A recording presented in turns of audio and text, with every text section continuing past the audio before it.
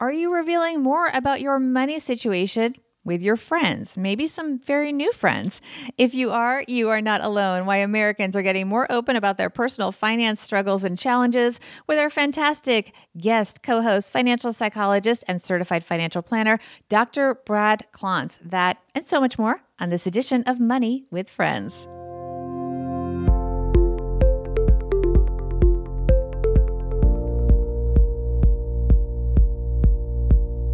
Welcome to the Money with Friends podcast. I am certified financial planner, Bobbi Rebell, host of the Financial Grown Up podcast, coming to you from Lake Mahopac in Putnam County, New York.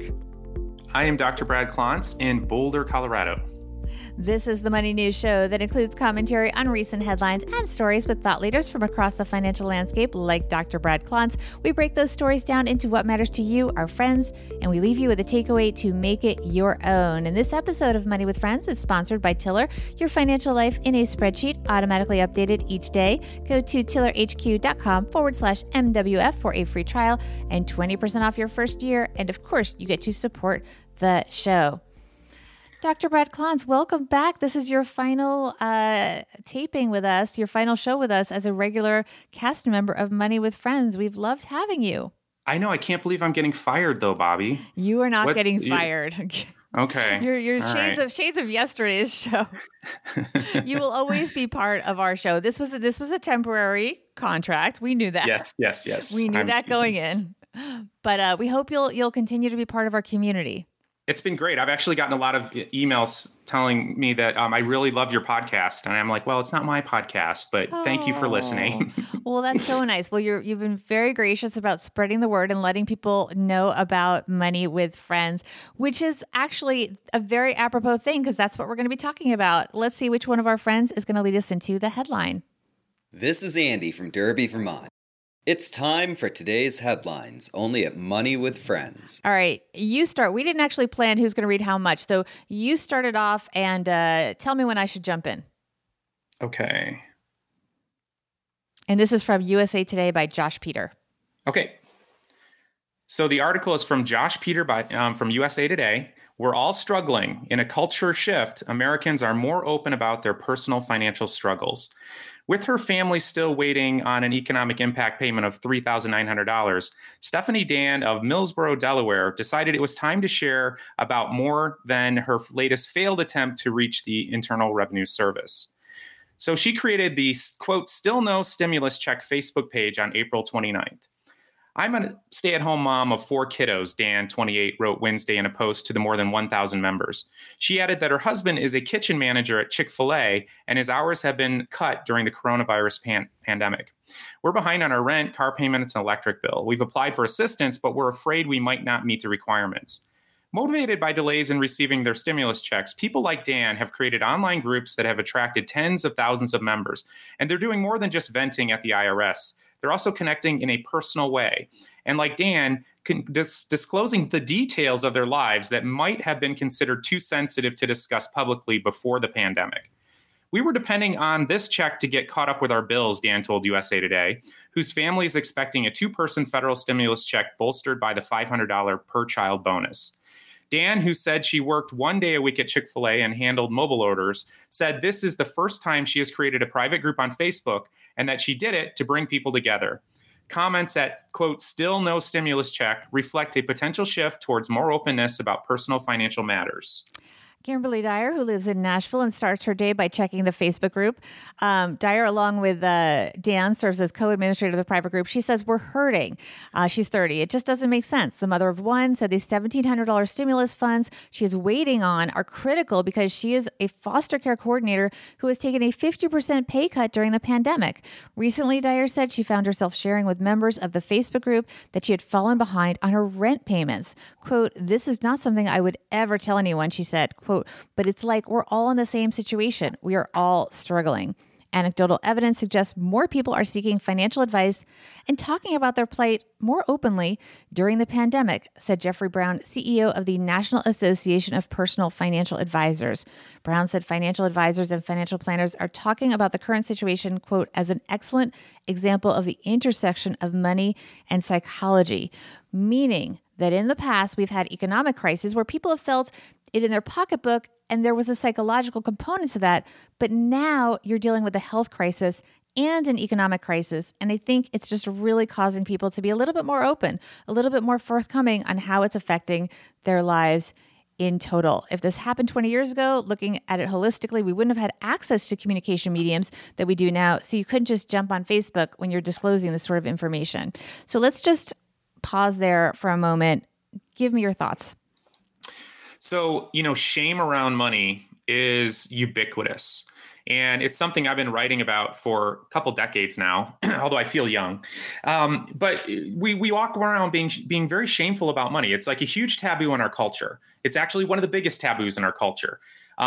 People will be more willing, and they'll tell you they're much more comfortable talking to their children about the birds and the bees than about money. Now I have young children, and trust me, I do not want to talk to my kids about sex.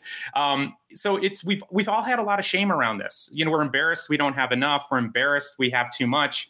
The average American, even coming into this crisis, wasn't in great financial shape. We're all typically doing something we know we shouldn't be doing around money. So there's all the tremendous amount of shame. So I got to tell you, I'm really excited about this because money is the biggest source of stress in the lives of Americans. Like before this crisis, it was about 80% of Americans, and that's been true for 10 years or more. And so I'm super excited about the idea that we're going to feel less shame around this, less guilt. There's many reasons why I think we should feel less shame and guilt. And just for one example, the whole world has changed around money. Like the rules have absolutely changed. So my grandfather didn't have to worry about a 401k or saving for the future because Social Security was going to take care of it and his pension from GM was going to take care of it. And that's actually how he exited this world, not really having to worry about it because he was getting his Social Security and he was getting his pension. And those were the rules. You didn't have to worry about your personal finances. And when he was young, you couldn't get into credit card debt. In fact, you couldn't even get credit. And so the world has changed and we really haven't been educating our kids around the tools they need. And so if you're an American and you feel like you've really made some financial mistakes, I would say, of course you have. You were not educated and all the rules got changed on you. As another example, pensions used to be the company was in charge of taking care of it and holding that responsibility.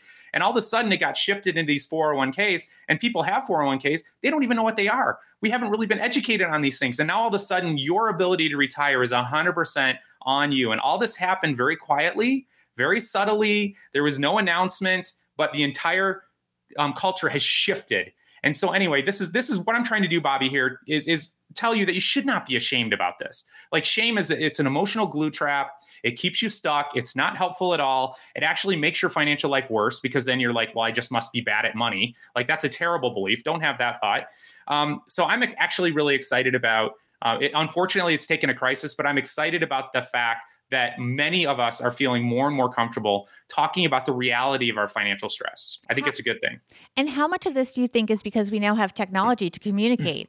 And even though something like Facebook is not anonymous, there is something about being able to join a group and kind of linger, see the comments, and maybe then chime in once you kind of feel like the door is open and other people can relate.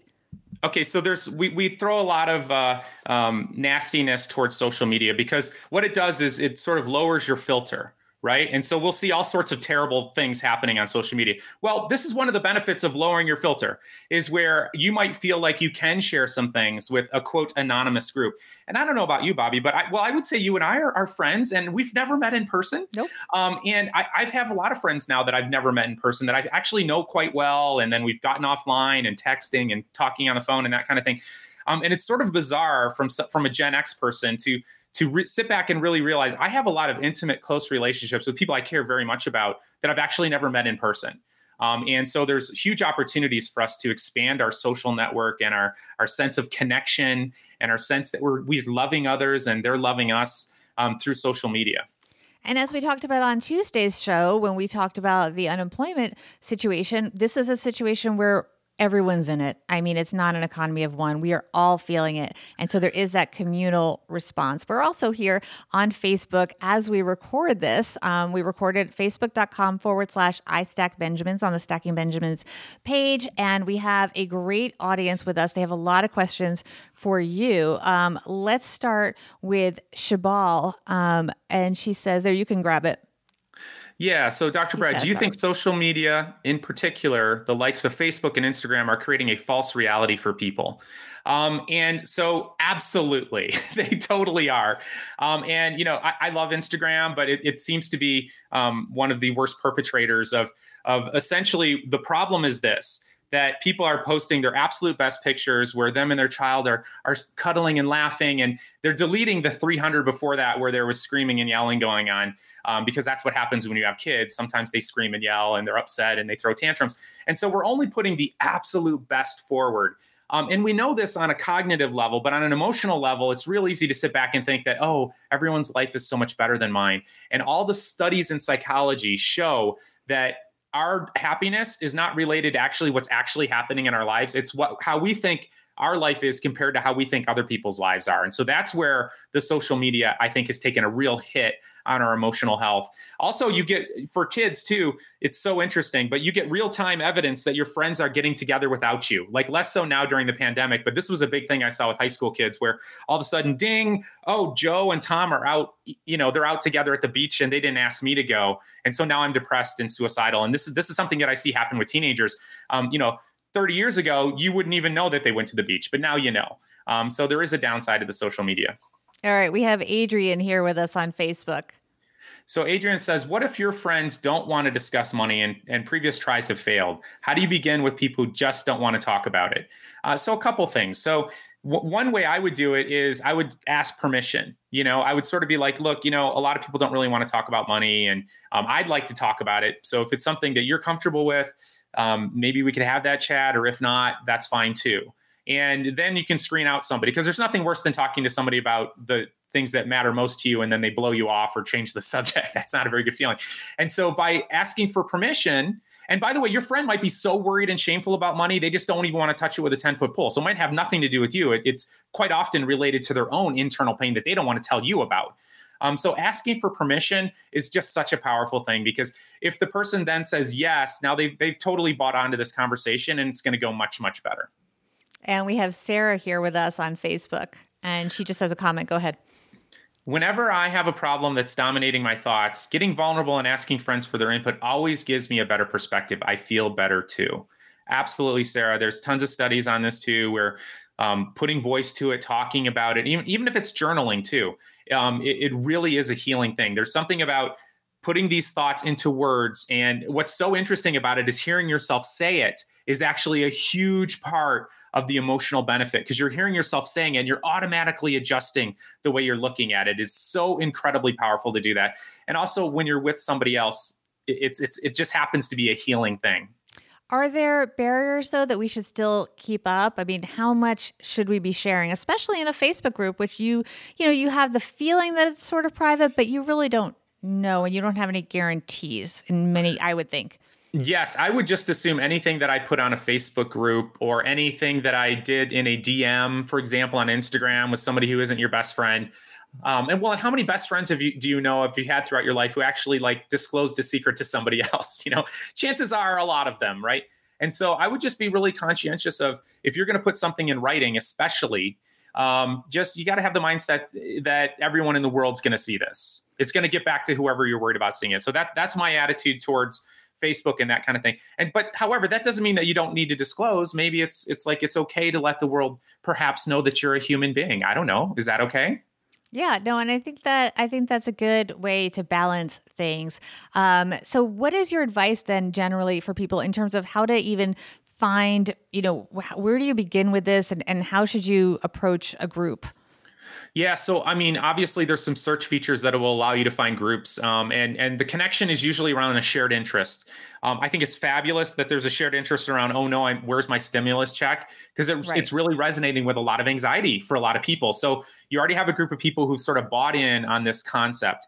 And so I'm a member of a lot of groups myself, and it's all around shared interests.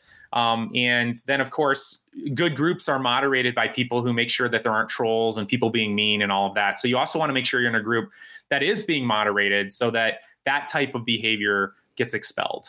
And maybe you want to be in a group that isn't too close to home. It may not want to be the parents of the kids in your school for your financial disclosures. Maybe that's a group that's maybe, as you said, bonded by a similar financial situation. Like we're in this industry and we all are waiting for, or we're all trying to figure out how to properly spend our payroll protection program checks or something like that, rather than people that that's not your bond together. Finances. Bobby, when you said Does like that make maybe, sense? yes, no, but when you said sort of like maybe a little bit more anonymous might be great. Yeah. I mean, my wife's on this neighborhood app thing and just like, it's unbelievable. It's like people's gossip is now like on a page there. And it's like, can you believe these people did this or these people did that? So definitely, I think sometimes the closer to home that is, the more like emotionally bad it can be for you. So just being conscious of that. Yeah. So maybe, like I said, a different group that's not tied to other things in your life could be better to keep a little distance, and then keep it really about the topic, not about, to keep away the gossip aspect of it, and maybe get more help from people that aren't necessarily stakeholders in your life in the same way that a close friend might be. And a friend-to-friend conversation can happen over a one-to-one connection, over a phone call or a one-to-one Zoom call or something. We're going to hold that thought for a moment. We're going to get to takeaways in a moment. But first, I do want to thank Tiller, because Money with Friends is brought to you by Tiller. Tiller helps you manage your money 10 times faster in a spreadsheet. It is the only service that connects your banks to Google Sheets and Excel with your daily spending, transactions, and balances. And unlike financial apps that force you to compromise, spreadsheets on Tiller are fully customizable for your needs. And it makes it even better because you've got that daily feed of your spending, your balances, your transaction, and you don't have to manually enter it. This is a great time when you're home to get it together and really be organized with your finances, even though many of us are taking advantage of longer tax deadlines to get our taxes in for the year 2019. You still are going to have to do it. So it's really important to be organized. You can learn more about Tiller at tillerhq.com/MWF. You get a free trial and you get 20% off your first year. And most importantly, I hope to all of you, you support Money with Friends, right? Yep. All right, Dr. Brad, what is your takeaway from this? So, the title is Sharing Your Financial Struggles Can Be Daunting. And I agree, it can be daunting. This is the biggest source of stress we have, even pre-pandemic. And we have a lot of built-in shame around it. It's a big taboo. And there's some healing just in talking about it, just for those factors alone. And there's one person in your life, excuse me, who might be in a great place for you to talk to. And it might be your partner or spouse, okay? And this is a missed opportunity. And in the midst of this crisis, it is an opportunity where you can both get on the same page. There's this threat you're facing together. Very often in a relationship, we like to feel like the threat is the other person. So now there's this external threat. And it's a great way to sort of visualize this threat being away from you, and you guys are sitting on the same side of the table, and you're going to face this threat, and you're going to face it together. So my takeaway is also take the opportunity to have a discussion with your partner or spouse. Talk about your goals. Talk about a survival plan. Like, what's the worst case scenario here? Actually, my wife and I just had the worst case scenario conversation this weekend. It started out quite unpleasant, and then we were on the same page on the other end. And I got to tell you, like, okay, so let's say, for example, I've got multiple sources of income. And so one of them is I'm a professor. So let's say that I get fired. And by the way, professors are getting fired all over the country right now. So if that happened, it would result in this much loss of income. And what would we do? Would we need to downsize? Would we need to perhaps move? I mean, so we just laid it all out. And it helps to the absolute worst case scenario. Because if you do the absolute worst case scenario, then you'll be prepared for it. And what I realized is the absolute worst case scenario for both of us, it actually wasn't that bad. And we realized we could live with it. We realized we could bounce back. It would be temporary. So make sure to have that conversation. That is such good advice, and something we all are together and certainly can do. And it reminds me also, it brings up the point that if there are other financial stakeholders in your household, make sure that you are not doing something that they're going to be uncomfortable with if you are sharing personal information in these groups. Because as you mentioned so well, you write something online, it's kind of there, and it's not all that anonymous in many cases. So just be aware of that and tread carefully in that sense. But I do think friends, you can definitely lean on friends. And this show is called Money with Friends for a reason. We clearly think it is healthy to have these discussions. Be mindful, though, of sharing with people things that maybe you should keep private. So share selectively and strategically the things that you think opinions and guidance from other people can really be a resource for. First of all, I want to thank our audience here on Facebook. We have Loic, we have Brighton, we have Adrian, Shabal, Sarah, Kimberly. Thank you all for joining us. If anyone wants to join us in the future, they can join us at facebook.com/iStackBenjamins. You can find out when we are recording by going to our website, moneywithfriendspodcast.com, and go to the calendar. You can also stay close to our Instagram and Twitter. The handle there is @MoneyFriendsPod, where you can also participate in our polls and surveys and get a shout out on the show. But most of all, I want to thank Dr. Brad Klontz for being part of our cast this spring. We certainly have gone financially and through this health crisis places we never certainly imagined, but you have been a wonderful source of guidance and wisdom for so many people. So thank you so much. Thank you so much, Bobbi. It was a lot of fun, and I'm actually sad that I won't be on anymore. It's really been a pleasure. You won't be on as a regular, but you will be on in the future. You'll forever be part of our community. What is your takeaway from your experience as a co-host here on Money with Friends? Yeah, well, I sort of feel like I finally got the flow, Bobbi. I finally know what I'm doing. So it's been great. And actually, it's so ironic that we're talking about this now. But I got to tell you, just even as a guest, I think it's helped my overall level of anxiety around what's happening just by talking about these things with a friend and talking about it in a thoughtful way and strategizing about how do we all handle this information? How do we make sense of it? So it's been an honor to be a resource to other people, but on a personal level, I've benefited just from having these conversations. Well, we have all benefited as well, and we're getting thank yous from our Facebook Live audience. So we appreciate you being here, and we look forward to you staying as part of our community. And thanks, everyone, for listening. Joe will be back with a new Money with Friends tomorrow. Bye, everyone.